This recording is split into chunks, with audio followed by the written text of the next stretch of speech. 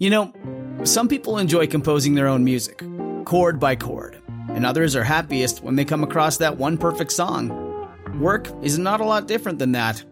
Whether you prefer building your own workflow or using a pre-made template, with Monday.com, you and the team can work in a way that's comfortable for everyone.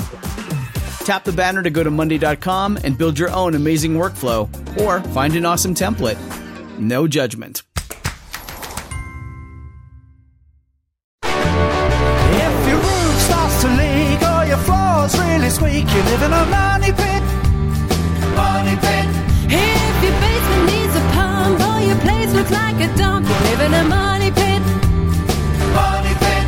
Pick up the telephone, fix up your home sweet home by calling 888-MONEY-PIT. The Money Pit is presented by the Angie app and LL Flooring's Profiles podcast. Now, here are Tom and Leslie.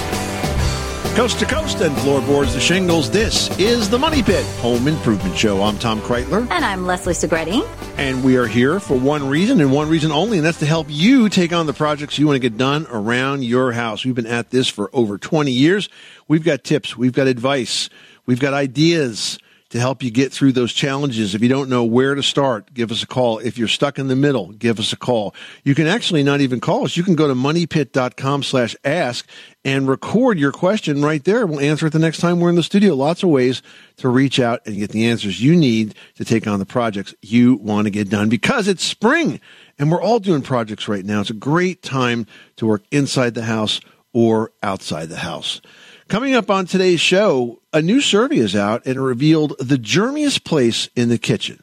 Now, I know you're thinking cutting board, countertop. No, it's neither of those. It's not the faucet. We're going to share this very surprising source of all that contamination in just a bit. And I think, Leslie, when we do, you're going to be thinking, oh my God, I touched that thing like a dozen times a day. Yes, you do. Try like a gajillion times a day. It's pretty gross. The better you are as a cook, the more you touch it. We'll leave it at that. And also ahead, if you've been striving to create a lush green lawn around your home, but feel like you're constantly losing that battle, you might be tempted to throw in the towel and start from scratch. So we're going to share the tips on the best way that you can get that luscious green lawn you're looking for. And nothing says spring like throwing open the windows and breathing in some fresh spring air. But if your screens are filthy, you might be sucking in something that's not quite so fresh. So we're going to share a formula for a quick and easy screen cleaning just ahead. But first, if you can dream it, you can build it, and we can help. So let us know what you've got planned for this spring season. Whatever it is that you are working on, Team Money Pit can help you get those projects done. So let us know so we can lend a hand. The number here is 1-888-MONEYPIT. That's 888-666-3974. Or better yet, go to moneypit.com/ask, click the blue microphone button, and then tell us your question. We'll call you back the next time we're in the studio. Heading out to Ohio, we've got Mark on the line who's looking to do a kitchen on a budget. What's going on? Got a kitchen. It is sadly in need of a renovation. Would like to do it on a budget, like you said. We're looking at IKEA, but then I've seen a couple of things on there say IKEA doesn't last very long, and then there are other ready-to-assemble companies out there, or maybe some other ideas on where to go. I mean, I don't mind putting the work in. I just don't want a $30,000 budget. Well, I'll tell you, my experience with IKEA in terms of quality has always been very good with their kitchens. I bought some IKEA kitchens years ago when we turned an apartment in my house. We used a two-family house, like a mother-daughter. We turned that sort of small apartment into a studio with a little sort of office kitchen for myself. And those cabinets have worn very, very well over all these years. Now, I will say that what I find about IKEA now is that the prices on the cabinets have gotten really expensive from where they used to be. Mm-hmm. I also like the way they install, because unlike traditional cabinets, you know, with the wall cabinets, you put a bar on the wall, and then you attach the bar, and then you hang the cabinets off the bar. So you don't have to secure every single cabinet individually, which makes that process a lot easier. And on the base cabinets, there's no kickboard built into it. They have feet. Yeah, that's right. They have feet. So you put a ledger board on the wall. I guess it's about 6 inches off the floor. And then you rest the back of the cabinet on that ledger, and the feet go in the front of the cabinet, and then they can be adjusted to get them just right, just level and then there's like a kickboard that snaps over the whole thing. So I think the installation is super smart. Yeah, and Tom's right. I mean, their prices have come up. I do like their shape. I like their finishes. They have some fun colors if you're looking for something a little different. And I like their hardware. So it's like, from that perspective, I do like the look of an IKEA cabinet. I think if you're trying to stay more budget conscious, if you go to a big box store and try to find something that is definitely an in-stock option, that's going to be your best bet. If you have to assemble it from a big box store, that's also going to be more cost effective. But again, the install process there is going to be a little bit more than the IKEA install process. It just depends on how much you want to do. Anytime you have to customize anything, that's when the numbers start to go up. Right. I plan to doing all the work myself. We bought a house this past year, a 2-family house, and it had a kitchen from probably the 1950s.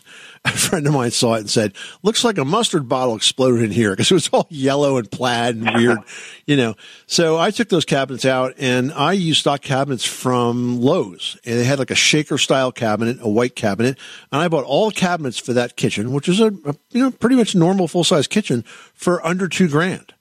And it was a bit of a hassle to put them in, mostly because the house was very, very slopey. So I had to be creative about, getting the installation just right. But I saved a lot of money on that. And then for the countertop, I used the Dice Coatings product called Lux Rock. And I built the plywood countertop, and then I covered it with the Lux Rock product, and it looks just like granite.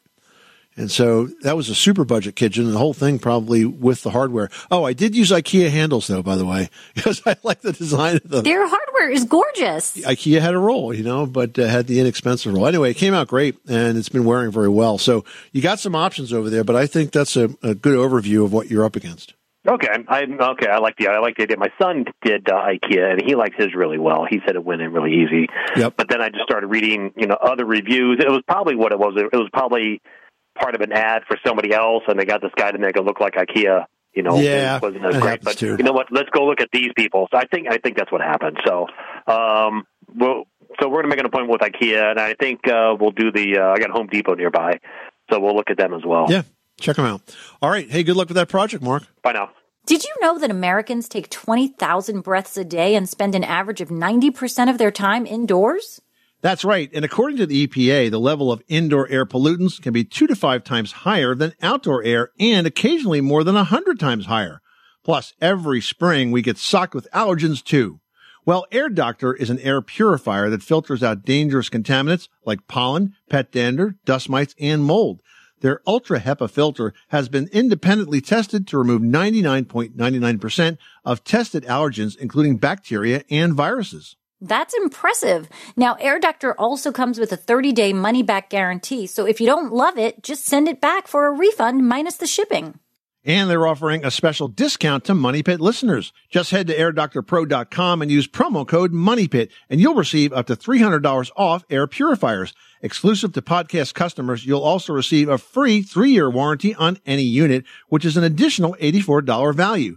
Lock this special offer in right now by going to airdoctorpro.com and use promo code MONEYPIT. That's airdoctorpro.com, promo code MONEYPIT. Karen in Nebraska, you've got the Money Pit. How can we help you today? Yes, I had a tile floor put in my bathroom, and where you walk in, the grout has chipped out. And so I called the tile guy, and he came and he took that piece of tile out and regrouted it, and it's happening again. Is there something I can use just to seal that up, or do we have to regrout it a third time? Well, if the grout is falling out, then sealing it's not going to change anything. It sounds like the grout might have been not mixed correctly. Perhaps it was too dry. Is it falling out in the same place that it fell out the first time? Yes. Karen, is it a small tile or a large tile?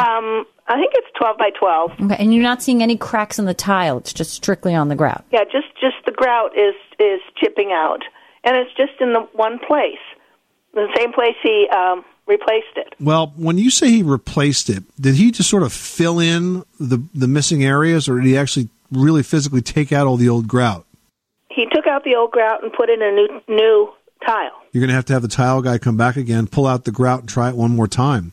But have him look this time carefully to see if there's any movement in the floor there that's causing this to happen. Because I agree with Leslie on this. I definitely think something's going on there that's causing it to loosen up. It shouldn't be happening. if the grout was not fully removed the first time, then I would think that maybe, it just wasn't adhering. But if it's completely removed and it's still coming up, then I think that there's something unstable about that floor surface, and that's why it's popping up. You're going to have to get the tile guy involved again. It's definitely not a maintenance issue. Okay. Well, I will do that for sure then. All right. Well, good luck. Thanks so much for calling us at 888-MONEY-PIT, 888-666-3974. Now we're heading on over to Iowa, where Brian has a crack on the wall that keeps on coming back. Tell us what's going on. Well, yeah, I built this home about 6 years ago and noticed it, within the first year, really, that in just one of my bedrooms, I have a crack that comes up from my bedroom going into my bathroom door, and it kind of almost goes up probably close to 2.5 feet, 3 feet, and it comes and goes depending on the year. I've finished over it a couple times on both sides of the wall into the bathroom and here, and I've tried to refinish over it. It keeps coming back, and my builder looked at it, can't quite figure it out. And this is what we call a Groundhog Day home improvement project, Brian, because it just keeps happening over and over again, right? Yeah. It's just, originally I just tried to cover it up and see, make it look better. And all right, well, here's the thing. You've got a very normal crack in a wall there. Cracks often form over doors, like exactly what you're describing there, because that's a weaker part of the wall. And for whatever reason, you had some settlement in your house and it caused this crack to open up. The fact that you're spackling it is not going to solve it. It solves it for a season, but it won't solve it permanently. What you need to do is you need to sand the area of the crack pretty well, because I want you to get rid of all that extra spackle you've been putting on there. Then I want you to add a layer of fiberglass drywall tape, which is sort of like a netting. It's a bit sticky backed. And then I want you to spackle over the fiberglass netting, over the fiberglass tape on both sides. Start with a narrow bead of spackle and then open it up wider and wider and wider. And that on both sides of the wall will make that wall strong enough to stand up to the movement that will happen the next time the wall expands or contracts. You can't just spackle it because you're not really doing anything to bridge that gap. You bridge that gap with the tape, spackle over the tape, now you've got a permanent repair. Does that make sense? Yeah, that makes sense. All right, good luck with that project, Brian. Thanks so much for calling us at 888-MONEY-PIT. Now we're heading on over to Delaware to chat with Ruth, who's having an issue with water heating. Tell us what's going on. Our water heater I'm guessing it's around 12 years old, and whenever I use the hot water, it doesn't seem to last very long. And so a couple months ago, maybe 6 months ago, my husband and his friend, I guess that's what he does for a living, they emptied the water heater. They put 2 new elements in, but in my opinion, it's still doing the same thing. Like it didn't. To me, it didn't change the length, how long the hot water lasted. And this is an electric water heater? It's not gas, it's electric, yes. And so when they replaced the elements, they tested both elements to make sure they actually work? I'm not sure if they did that. I don't know. He said they put new elements in. I'm assuming I guess I could ask them later if they did that. Because here's the thing. When you have a water heater that's electric and it runs out of hot water quickly, it's usually because one or the other of the 2 elements burn out or the control circuit breaks down so that they don't actually come on. So what you do as a technician is you run a continuity tester on these coils, and it's a way of determining whether or not they're working or not. Electric coils for a water heater is just like a light bulb. Either works or doesn't work. There's no in between. And so the first thing I would do is check the continuity on both of these coils to make sure they're both physically working, because what you're describing to me sounds like one is not. And that could be the whole source of the problem, okay? All right. Ruth, thanks so much for calling us at 888-MONEY-PIT. Well, guys, keeping the kitchen clean is an important way to keep your family healthy, but as you scrub, wipe, and wash your way across the kitchen, you might be surprised to learn that the spot in the kitchen with the most germs isn't a cutting board, it's not a countertop, or even the handles of your sink. Yeah, listen to this. Hunker recently reported that according to a study published in the Journal of Food Protection, the germiest place in your kitchen, the area with the highest amount of cross-contamination, can be found on the spice jars. I mean, it's gross. It makes a lot of sense, you guys. Of the almost 400 spice jars sampled, 48% of them contained cross-contamination, and spice jars had the highest concentrations across all kitchen surfaces. It turns out that spice jars were more than twice as contaminated as surfaces like your countertops, and even the scientists doing the studies were surprised, pointing out that most research on the cross-contaminations of the kitchen surfaces due to handling of raw meat or poultry products had focused on kitchen cutting boards or faucet handles. I mean, it makes sense because, think about what you're doing when you're prepping to cook, right? Right. You're handling the raw meat. You're grabbing the salt shakers, the pepper shakers, the garlic, the tenderizers with those meaty hands, right? And then dousing the meat, the poultry, the fish, whatever it is, with the spice, and then you're putting it right back in the cabinet. So it never gets cleaned, right? I mean, I think we all know that when we're done prepping the meat, we wash our hands, right? But not in between all of that. So, yeah, pretty gross. But now you know. I guess we should be putting all the spices in little glass jars like they do on all the cooking shows. We should put whatever we need in the little jars, put everything on the counter. Yes, it's more to wash, but I mean, how gross that we're doing that. Now that you know that that's where a lot of the contamination is, I think it would be smart just to clean out your spice rack once in a while and just wipe the outside of the jar. That's not that big of a deal. Do it, every week or two, and that will certainly cut it back, if not eliminate it completely. All right, fine. Take away my cooking show dreams. That's fine. Everyone should know that drinking water is important to staying hydrated and healthy. Having safe, clean water is the last thing you want to worry about, but unfortunately, according to extensive research by the Environmental Working Group, 3 out of 4 homes in America have harmful contaminants right in its tap water. That's why we are thrilled to be working with AquaTrue. AquaTrue purifiers use a 4-stage reverse osmosis purification process, and their countertop purifiers work with no installation or plumbing. It removes 15 times more contaminants than ordinary pitcher filters and is specifically designed to combat chemicals like PFAS in your water supply. And they have water purifiers to fit every type of home, from installation-free countertop purifiers to higher capacity under-sink options. They even have a Wi-Fi connected purifier and mineral boost options. And its proprietary purification technology is independently tested by IAPMO to NSF and ANSI standards to remove over 80 of the most harmful contaminants, including chlorine, fluoride, arsenic, PFAS known as forever chemicals, nitrate, and many more. I can truly taste the difference when I compare it with my old water filter. AquaTrue saves you money also. Just one set of filters from their classic purifier makes the equivalent of 4,500 bottles of water. That's less than 3 cents a bottle. Plus, you'll save the environment from tons of plastic waste. AquaTrue comes with a 30-day money-back guarantee and even makes a great gift. And today, Money Pit listeners can receive 20% off any AquaTrue purifier. Just go to aquatrue.com. That's AQUATRU.com and enter code MONEYPIT at checkout. That's 20% off any AquaTrue water purifier when you go to aquatrue.com and use promo code MONEYPIT.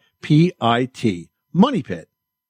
Tara in Pennsylvania is on the line with an insect question. How can we help you? Hi, I was just wondering, we have a bunch of earwigs that's up underneath our siding, and it seems like they're always there, and we were just wondering, what can we do to get rid of them? Is there anything that's attracting them there? Well, look, they're probably looking for food, so something is landing on that siding and attracting them. Generally, when they're not up high like that, it's advisable to trap them. Like a trapping program will reduce their population.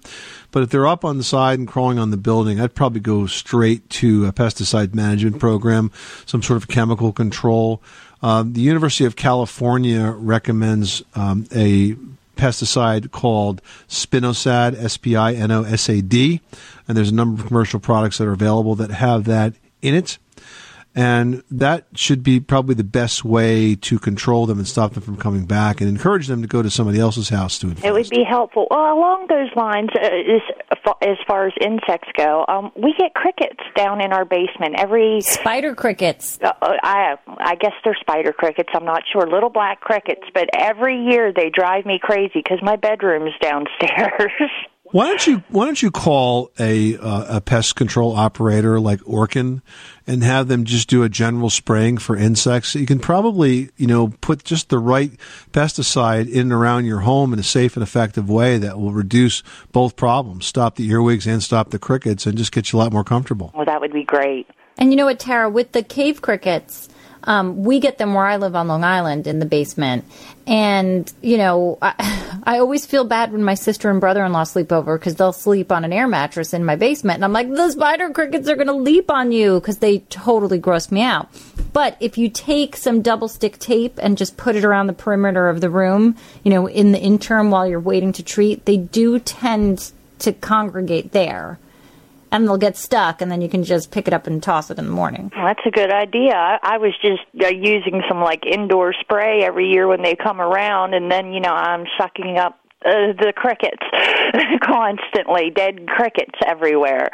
And along with them and stink bugs, it hasn't been fun. Yeah, I bet. You know, Tara, when it comes to making decisions as to whether or not you should go with a professional or use the sort of the do-it-yourself approach, I always feel that if you go with a pro, they're actually going to use less pesticide than you're applying yourself, and it'll be done in exactly the right manner with just the right amount to take care of the problem. I think people tend to overspray when it comes to the over-the-counter pesticides and actually put themselves in greater danger. Does that make sense? Okay, well, thank you very much. Good luck with that project. Thanks so much for calling us at 888-MONEY-PIT. Time to talk window replacement with Nick. Tell us what you're planning on working on. I'm looking to replace 10 of my windows on my split level house. On the front 4 windows, I will be removing all the vinyl siding and getting down to the plywood directly. Is there an advantage to using new construction windows versus replacement windows? I feel the new replacement would allow me to use the nailing flange, but I wasn't sure if that is an added advantage or not. So, Nick, as you know, the difference between a new construction window and a replacement window is the installation. With new construction, you have a flange around the outside of the window that goes against the sheathing. But, of course, if it's an existing home, you have to take the siding off to accomplish that, which really adds to the expense. And I don't think it really gives you anything in terms of efficiency or strength or really any reason to do that.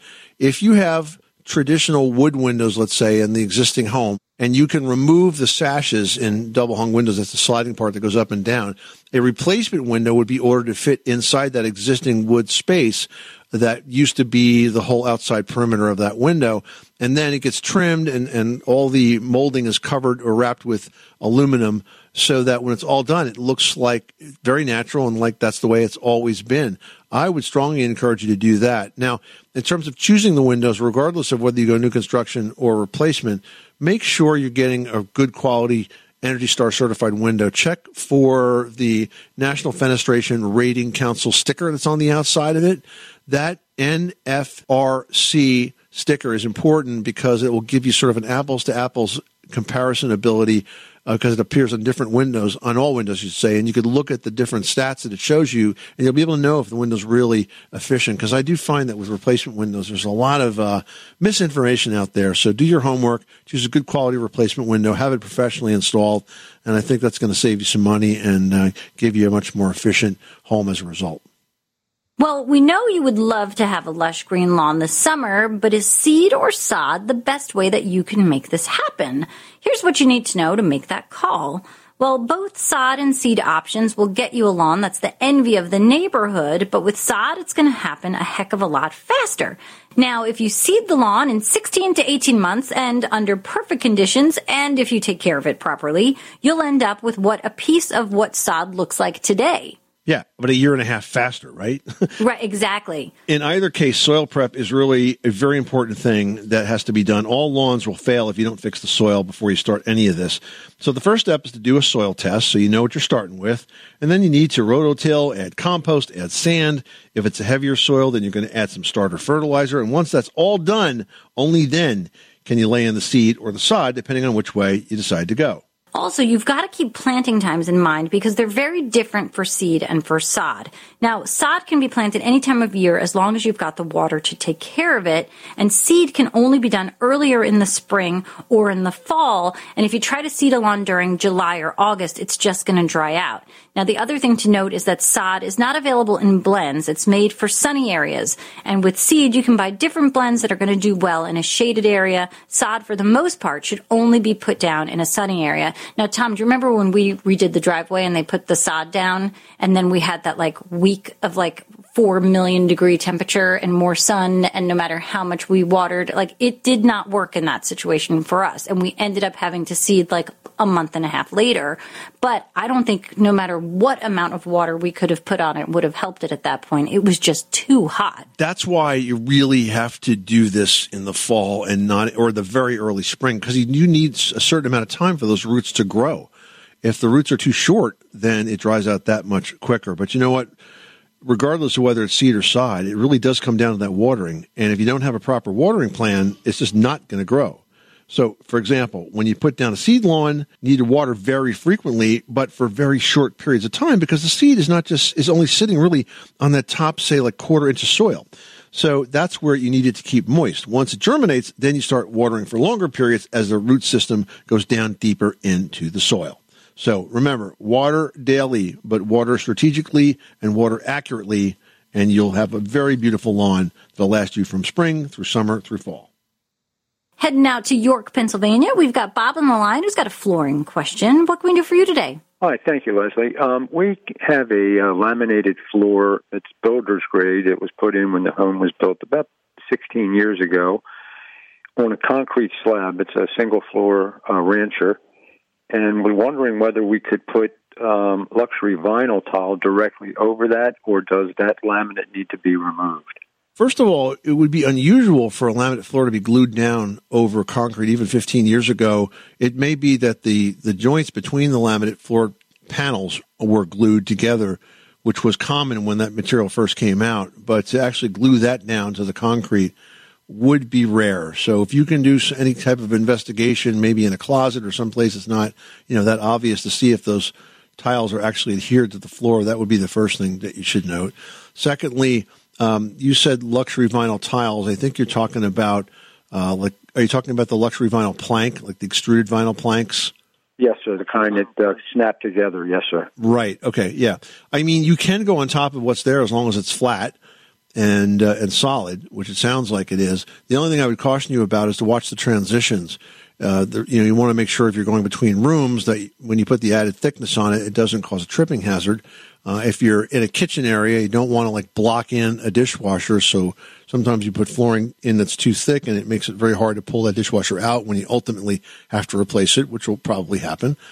So if you just keep an eye on those transitions, then there's no reason you can't lay it right on top of that existing floor. You're going to leave like a quarter-inch or so, quarter to 3/8 of an inch short gap between that floor and the baseboard molding, or you could take the baseboard molding off and have it just go up to the wall. Then you put the baseboard molding down to cover that gap. But you leave a little space because there'll be some level of expansion and contraction, and that will definitely be necessary so that it doesn't buckle. Does that make sense? It does. Thank you very much. Very helpful.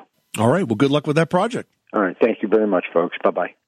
Now we're heading over to Virginia, where Margaret has a question about a bathtub. Tell us what's going on. We have an old cast iron tub, and it's real rusty in spots, and I'm wondering what we could do to restore it.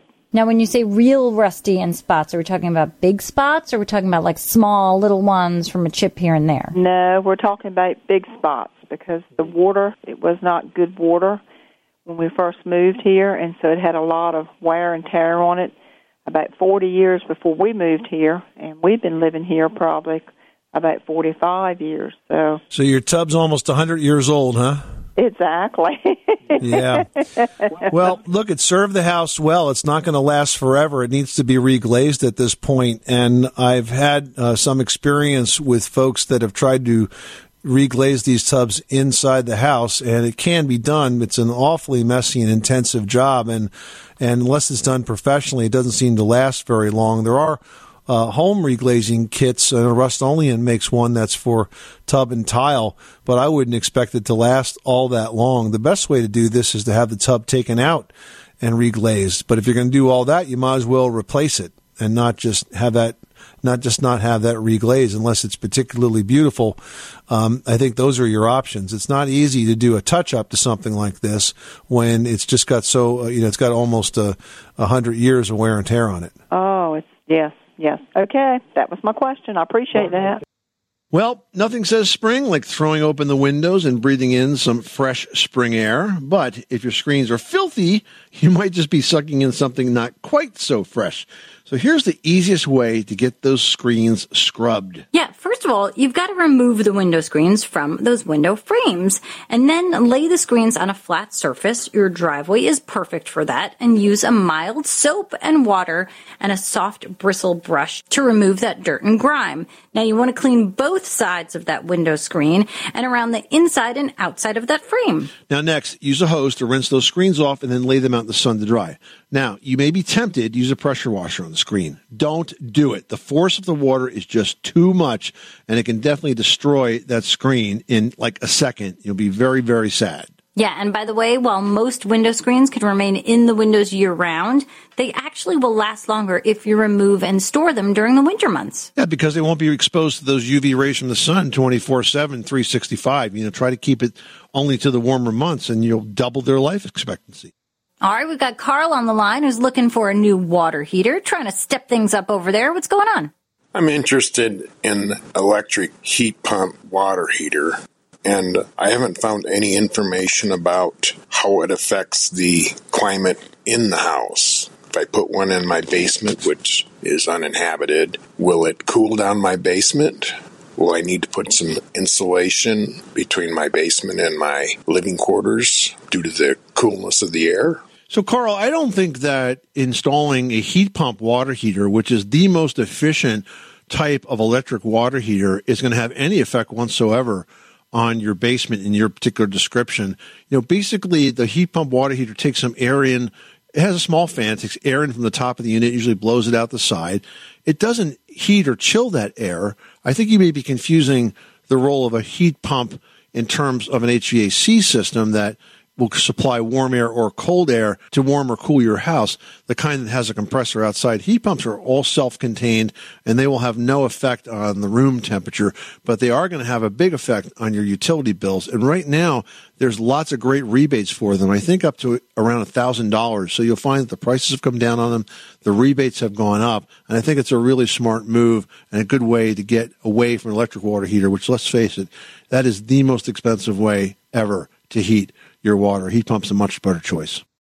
Heading over to Plattsburgh, we've got Lori who wrote in saying, I have a walkway in front of my house that's grass. I'd like to put down concrete pavers, and I'd like to know how I go about installing them and what goes underneath. This seems like a great project. Yeah, and that second part of the question, as you know, is really the most important one, and that is, what do you put down first? It really is. If you don't get that right, how many times have you seen like paver walkways or paver patios that are like uneven and like kind of saggy and sort of rolly, and you got a lot of weeds that come up in between them? That's because the base wasn't done right. So here's what you want to do. You basically want to dig down. You're going to probably go down about 6 inches. Then you're going to put in some weed cloth, which is sort of like a black mesh, kind of like a burlappy sort of looking stuff on the ground. Then you're going to put stone on top of that, and you're going to tamp that stone, level it out and tamp it. The idea here is you want to basically put in that base stone so that when you put the bricks down, that the bricks are sitting just above where you want the surface to be. So like, basically pretty much even with the grass, right? Or the roots of the grass. Now, once the stones are in there, you tamp. Now, there's a couple of ways to do that. You can rent a mechanical tamper, but that's kind of big, it's kind of heavy. Or you can just go pick up a tamping iron, which is like a wood pole with a metal plate at the bottom of it, and you basically just pound that stone down into the ground. And as you do this, you'll find that it starts to sort of adjust and settle and lock together, and it gets almost as hard as concrete by itself. Sure, you'll be huffing and puffing a little bit as you go through this, but it's totally worth it because that solid stone base is what's going to hold those brick pavers right on top of them. Now, in terms of the pavers, you're going to work on the outside perimeter first, and you're going to use an edging product that will kind of hold that area in. And then when you put the interior bricks down, you lay some sand in there, very thin coat, put the bricks on top of the bedding sand, and you stack them up. They're all modular. You'll try to design this so you have as few cuts as possible. And by the way, when you decide the width of that walkway, do it in such a way that there are no cuts. Make sure you have full bricks that you'll use at either end. And when you're all done, you use some additional paver sand to fill in the gaps. Water it because it helps it all settle down, and you are totally good to go. But remember, good base means a really good finished product. All right, next up we've got Al in California who says, I have a house built in 1910. It has steel plumbing pipes that seem to be rusting and forming small leaks. I know I have to have a replacement, but what's the best way to proceed because it seems like a big job? Yeah, it is a big job. Based on the age of your house, that's the original plumbing. And as what you're describing, you may not realize this, but it's rusting on the inside of the pipe. When you cut those pipes out, you're going to see that there probably is a very small space left where the water passes, and you probably don't have great water pressure. So you do have to replace those. Here's how I recommend you do that if you can't do it all at once. Do all of the visible and accessible pipes. So if you're in a crawl space or a basement, or you can easily get to them, all of those horizontal pipes tend to rust more than the vertical pipes.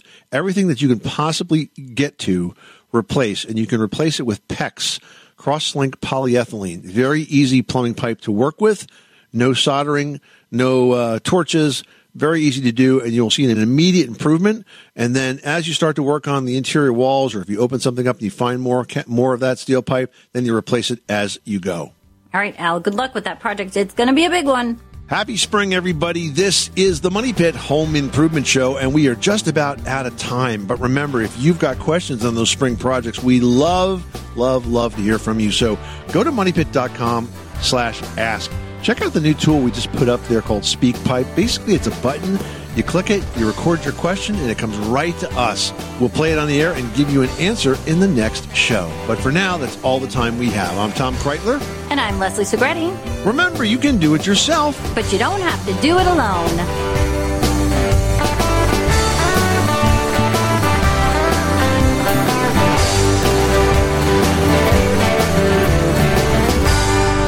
Live in a money pit.